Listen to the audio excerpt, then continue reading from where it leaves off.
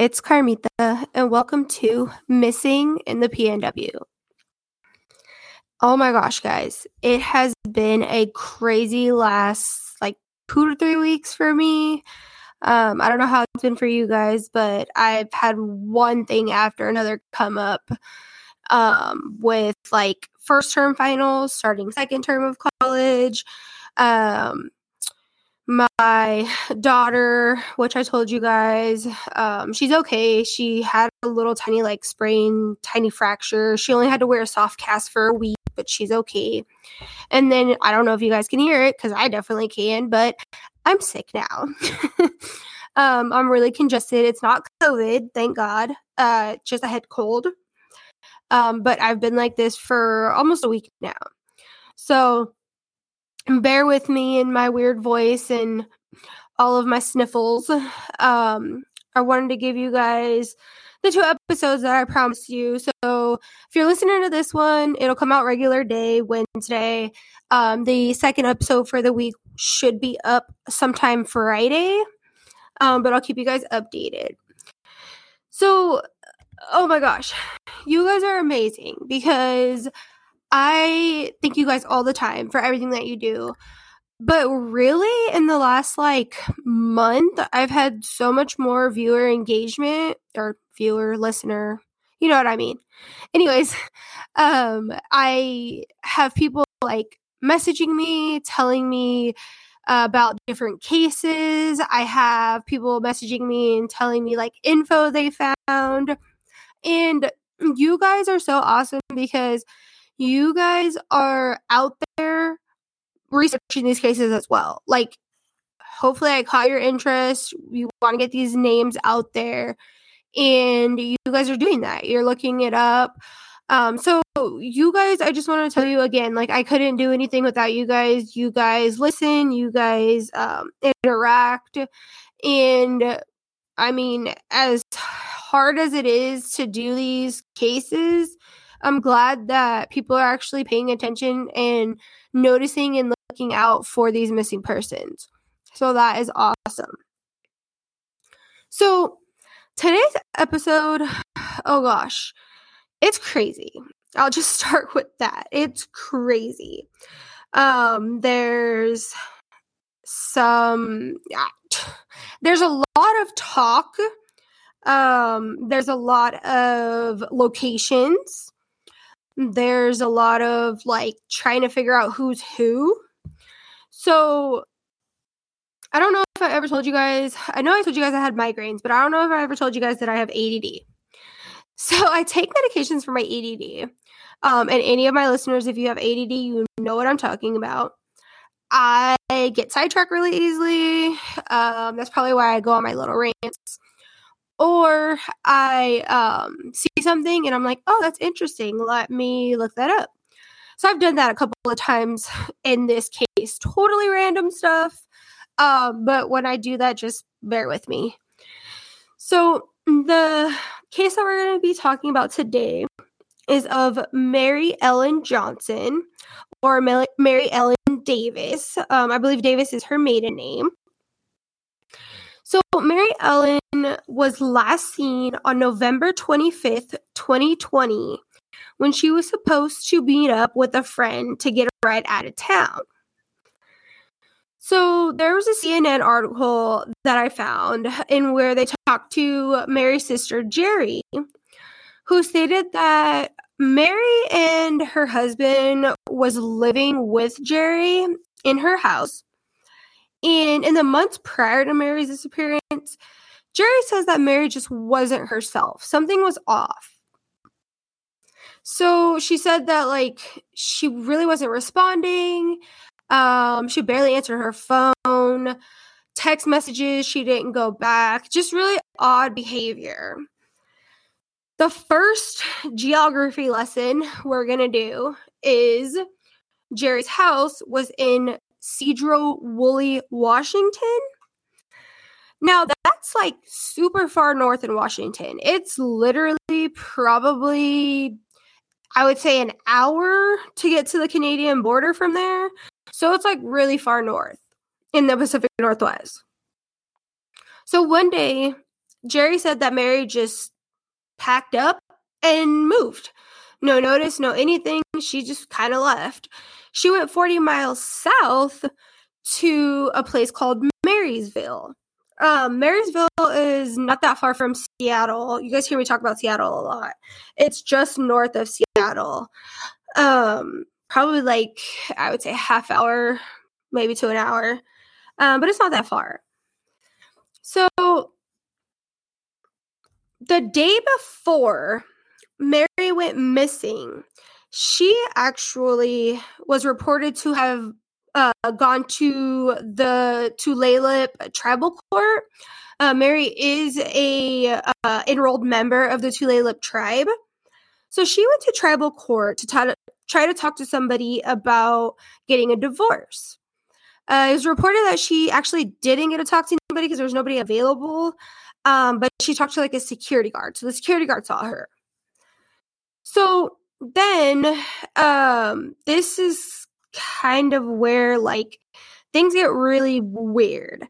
So Tulalip is about 3.5 hours from my hometown of Portland. It is located on the Tulalip Reservation, which is in the Puget Sound area of Seattle. It's like just north of Seattle. And they have about 22,000 acres of land. So if I'm going to recap again, she went from Sedro-Woolley, Washington to Marysville, Washington to Tulalip, which ultimately Tulalip was where they had said she got missing. So she was supposed to get a ride from her friend. So this was like really weird to me because there's so many people involved in this case that like I literally had trouble figuring out like who they all were and how they all played a part. But there's a lot of people, so try to stay with me. If you guys like figure out anything or if I'm not making sense, like let me know. But it's a lot to cover, so let me just try to go through it as best as I can. Mary was estranged from her husband. Last time that I said she was seen was the 25th of November. Well, it took, according to Mary's sister Jerry, it took him, like, 2 weeks after she was last seen.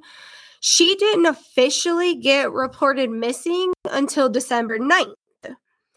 It was also reported, which I couldn't confirm really, but I don't even know how you would really confirm this, but it was reported that after her estranged husband had reported her missing, he actually left the state.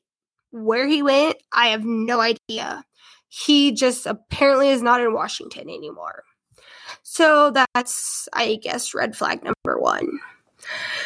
And then this is kind of like where things get very complicated. So Mary was last seen walking along a Fire Trail Road, which is on the Tulalip Reservation.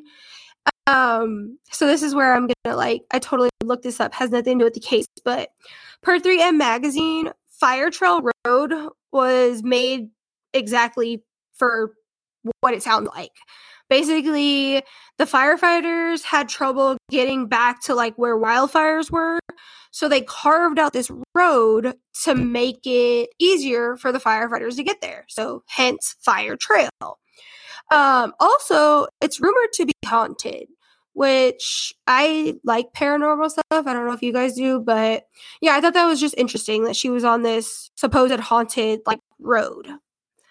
So anyways, here's where it gets weird. There was a warrant. I have no idea where this warrant is, how this warrant was brought up, but there was a search warrant according to the Daily Beast. They did an article. So Mary's estranged husband apparently took her to a friend's house, which was on the northern part of the Tulalip Reservation. That friend is the one who took her to the tribal court to get legal advice on the divorce. There was another person that stayed with Mary and that friend, I guess. And then he was supposed to take them to a church the next day. So she was supposed to meet a different friend. I think that's like 3 different people now that was going to actually give her a ride to Arlington, Washington. So I guess there was some disagreement that the other guest had with the friend that Mary was staying with, and he didn't like want to give that person a ride. So instead of getting that ride to the church, they ended up walking. The friend said that they were supposed to pick her up at the church, but did not find her. They said that somebody did see her walking along that fire trail road. The driver said that Mary had sent a text that she was almost there, like almost to the church, but she never showed up. The other friend said that while they were walking, he went somewhere else and Mary was walking by herself. He's like, I don't know what happened to her. I went somewhere else. We were walking together, but she left. About an hour later, this is where like things get weird. Before she disappeared, there was like those text messages. An hour later, there was a cell phone ping in a tower in Oso, which is east of Arlington, where she was supposed to go. But again, she never arrived. Then later that night, there was a cell phone ping in Marysville, which is 25 miles from Oso. But still, nobody had talked to her or seen her, apparently. The next morning, her phone was just off, and nothing ever happened after that. Again, everybody is like, this is the one thing that I hate about these cases, because technically she went missing on the Tulalip Reservation. That's what they're saying. You guys hear me talk about this all the time. There's so much complicated stuff that happens because one person is saying this person's responsible, this person's saying another person's responsible. So the Tulalip Tribal Police would be responsible. Then if she went off the reservation, then whatever city she was in, they would technically be responsible, but not really. It's why it's just so confusing. It's so annoying because I don't care who's involved. Like, somebody just help. The missing person, like, they obviously can't do anything for themselves and they need help. So I don't understand why people are like, I don't want to do it. It's your job. No, I don't want to do it. It's your job. It's really annoying and it's really childish. Like, just help. It's just like weird because all of these people that I talked about, everybody, like, it seems like there's multiple people that know something. There's multiple people that were involved.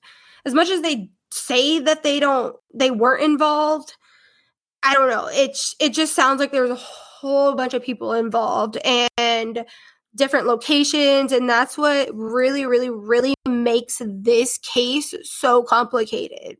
That's really all we know. We know there's like 4 people involved. We know where she supposedly was last seen.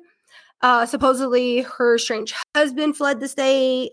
I can't really give you anything else, but this whole thing just feels so weird to me. And I wish that I had more. Like, a lot of these, I don't. So the other thing that I thought was interesting was Mary actually has a tattoo. It's a sunburst tattoo that's on the upper part of her right arm. So I was curious, like, what's a sunburst tattoo rather than like a regular tattoo? Because me and my little sisters, we all have matching tattoos that has a sun, a moon, and an eye. And it has like a completely different meaning that people wouldn't really think of. Well, the sunburst in particular can hold like spiritual or religious meaning. It basically represents the sun shining down on us and giving us life. So I thought that was really interesting. And it's a lot of natives have, natives are connected to Mother Earth. Natives are connected to, we have a lot of spiritual beliefs. So I thought that was like the perfect tattoo for her. Everything just made sense. So I did look, and Mary is in NamUs. So that's good. We have a little bit of information on there, and she is in that system. Now, there's actually two different people who are, I guess, actually involved now. So the Tulalip tribe, and then also the FBI. The FBI got involved because there was an order in Washington to start a missing and murdered indigenous task force. So I don't know how much they've done. There's supposed to be in Oregon this other law that went into effect, but it seems like these things are happening and nothing really gets done after that. I think at this point, everybody can stop blaming COVID. Like, I get 2 years ago when it first started, everything was weird, but you can't keep telling me that nothing's happening because of COVID. We're just past that point right now, in my opinion. So this task force is on Mary's case, but I just don't know what they're doing. So hopefully they're doing something. So Mary's described as, of course, being Native American. She is, like I said, an enrolled member of the Tulalip tribe. 5'6", 115 pounds, with black hair and brown eyes. So not only does she have that sunburst tattoo that I talked about on her upper right arm, she also has a scar across her nose and a birthmark on the back of her neck. The Tulalip tribe is actually offering $50,000 for any information leads to an arrest and figuring out what happened to Mary. And of course, guys, you can always remain anonymous. So contact the Tulalip Tribal Police at 360-716-5918. You can reference case number 20-3063. So 20-3063. The Tulalip Tribal Police have actually said in a statement that they have a list of persons of interest. Now, not suspects, but a list of persons of interest. A list to me is like more than 3 people. So, like I said, there's a lot of people involved in this case, and somebody knows something. Somebody heard something. Somebody saw something. Again, we talk about this all the time, guys. People don't just vanish off the face of the earth. Something happened, and somebody knows what happened. Again, the smallest little detail, call, report it, see something, say something, do it. You got options. You can also call the FBI. They're offering a $10,000 reward, and you can reach them at 206-622-0460. So, again, I'm going to post all the information, all the websites that I found on the show notes, and then put up Mary's picture on the Facebook page. And I mean, let's do some more digging. This case, I was putting this case together, and I'm just like, there's way too many weird things going on with this that something's got to give. It's just too many coincidences. Like I said, too many people involved. We just need to know literally what happened. Look out for Mary. Call the Tulalip tribe. Call the FBI. Call the police. I don't even care where you are. Call the local police. Somebody has to do something. So next week is Thanksgiving, which I don't know if I told you guys. I think I did, but I don't celebrate because I'm Native. I'm going to give you guys an episode the day after, which is Native American Heritage Day. So I'll give you the regular episode. Next week's episode is going to be, I want to say, very different than episodes that I've done in the past, just because it is in a whole new location, and I will explain then. Everything will make sense next week. Until then, guys, remember, have fun, but be safe.